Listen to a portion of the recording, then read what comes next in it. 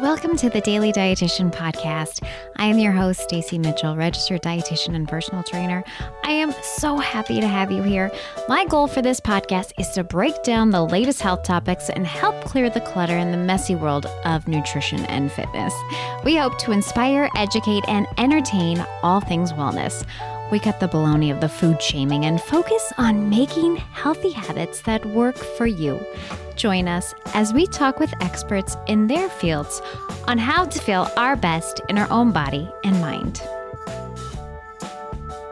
Hello, and welcome to a solo episode with me talking about fruits and vegetables. And I wanted to share some inspiration and also some statistics on fruit and vegetable intake. Yes, we know we need to have fruits and vegetables, colorful foods. You know, the recommendation I give a lot is half your plate fruits and vegetables, a quarter of your plate protein, and a quarter of your plate a grain or a filling fiber in that case. We all know what to eat.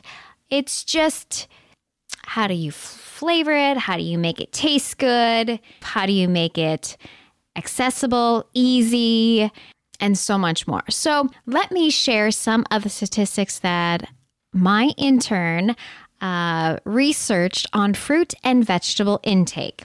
Okay, so this comes from Healthy People 2020, which is from the CDC site on nutrition and weight status. Okay. Here we go. 1 in 10 U.S. adults eat the recommended amount of fruits and vegetables each day.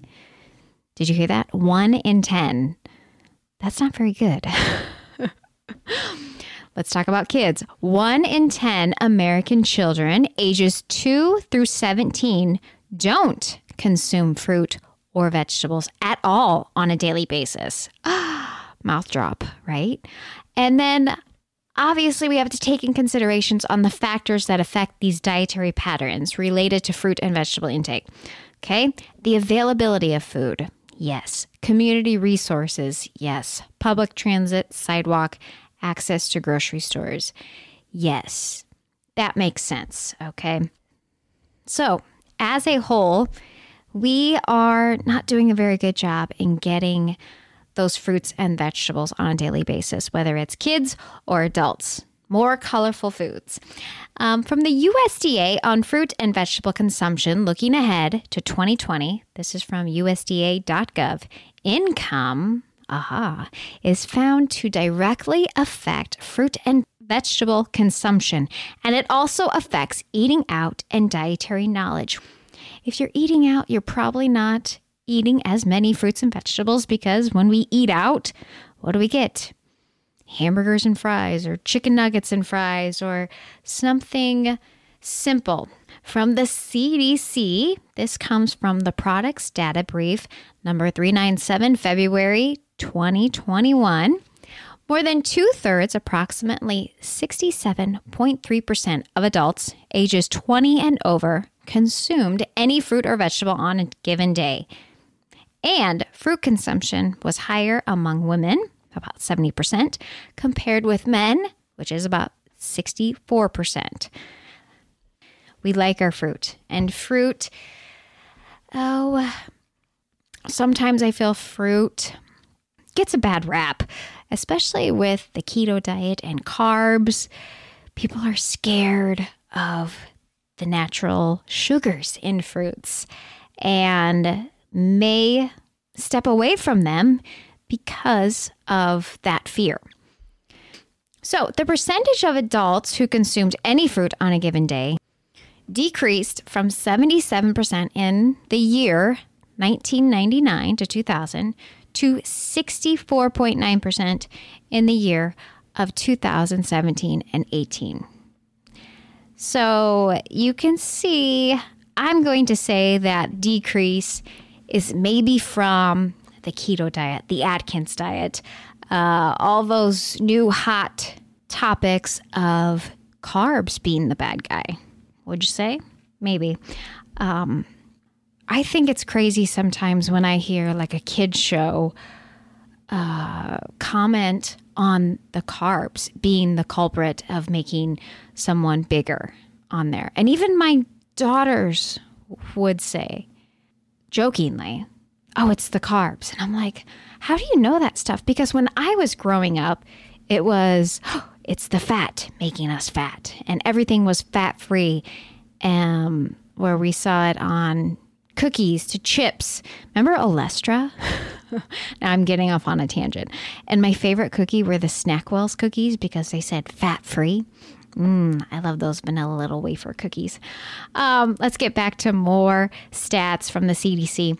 The dietary guidelines for Americans, this is taken from 2015 to 2020, suggest fruits and vegetables are sources of many essential nutrients such as vitamins, minerals, fiber, and consumption associated with decreased risk to chronic disease. Yes. So why is it so hard to increase our consumption and decrease our risk for chronic disease? We'll get into more of that later. I have a couple more on the dietary guidelines for Americans. So about 3/4 of the population has an eating pattern that is low in vegetables, fruits, dairy, and oils. What are they eating? When we talk about what is a serving, for most vegetables, a serving is equal to the amount that can fill 1 cup, okay? Think of like a fist or a handful. But when you think of leafy greens like spinach or lettuce, that's usually about 2 cups, so 2 handfuls. And 8 ounces of a vegetable or tomato juice also counts as 1 serving. So let's talk. How much do we need? Depending upon the age groups. For kids and teens, ages 9 to 13, the recommended daily amount of vegetables is at least 2 cups. Research shows that boys tend to eat fewer vegetables and fruits than girls. So teenage girls should eat at least 2.5 cups of vegetables every day. Teenage boys should consume at least 3 cups of vegetables per day. Now, on to the next group. For people ages 19 to 30, the recommended daily amount of vegetables is the same as for teens, but at least 3 cups a day for men and 2 cups for women. And that seems to be a general consumption or recommendation for adults. As with younger people, sometimes vegetables and fruit may not be quick and easy as we're busy, but there are some simple ways to add in the fruits and vegetables when you're rushed and you don't have enough time, like smoothies or salad kits or pre-cut vegetables from the grocery store that you can just simply add to your one-pot dish, whether it be stir fries or salads or other main dishes for the meal. So, yes, we know that we need to eat fruits and vegetables. We need to add more colors to our plate. But let's talk about some simple, easy ways to get in those fruits and vegetables each and every day. And as we come into the summer season, it gets easier because we can grill. The fruit is in season. It tastes good. But I'm going to share with you just a couple of tips that I probably have said here before, but let's share again. For vegetables, I have a vegetable container that has 4 little sections in it, and that is our fresh vegetable tray. It makes it easy when I don't have a vegetable to offer for a meal, and it is a lifesaver when I'm making lunches. I bring that out and fill the lunch containers right from there. As we get into summer, make a fruit tray, right? It's easy to eat the fruits that are in season when they taste good. When you can just open a container out of the fridge and eat. These are kind of no-brainers, okay? But there are some other vegetables that maybe you have not tried yet, like roasted broccoli in the air fryer or roasted Brussels sprouts in the air fryer. Those 2 are fantastic. They get like this lightly nutty flavor. Same with your kale chips. You can make your own kale chips or like a buffalo chicken type of cauliflower. Season it up, place in the air fryer. the beauty of the air fryer is that it does not take very long. Less than 15 minutes. I mean, generally my broccoli will take about 7 to 8 minutes. And if I'm making kale chips, ooh, you better watch it. It's like 5 minutes. Now, the downside to making vegetables in the air fryer is, I'm going to be honest, the house doesn't smell good. I'm so sorry. Kind of smells like toots. But if we enjoy eating that, I guess I'll open up the windows and have a candle, right? Just the other day, I was making roasted broccoli because my fresh broccoli in my container it needed to be eaten ASAP. It was not looking good. But it still had probably one more day left. So I put it in the air fryer. I sprayed it with a non-aerosol cooking spray, top it with everything, bagel seasoning. And if you get fancy, a dash of lemon juice is really good on that too. But I didn't do that. And my husband comes into the dining room and he's like, "Oh, what is that smell?" And I'm like, "Oh, I'm cooking broccoli." And I was like, "What? It's not a big deal." And then I took the dog for a walk, came back in the house, and I'm like, "Oh man, I get you on that smell now." Oh, why is something so good for us not smell very well when I cook it? So if you have any tips and tricks for not making roasted vegetables in the air fryer, stink up the whole house, let me know.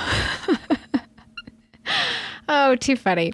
I have also heard radishes are phenomenal in the air fryer. I have yet to try that though.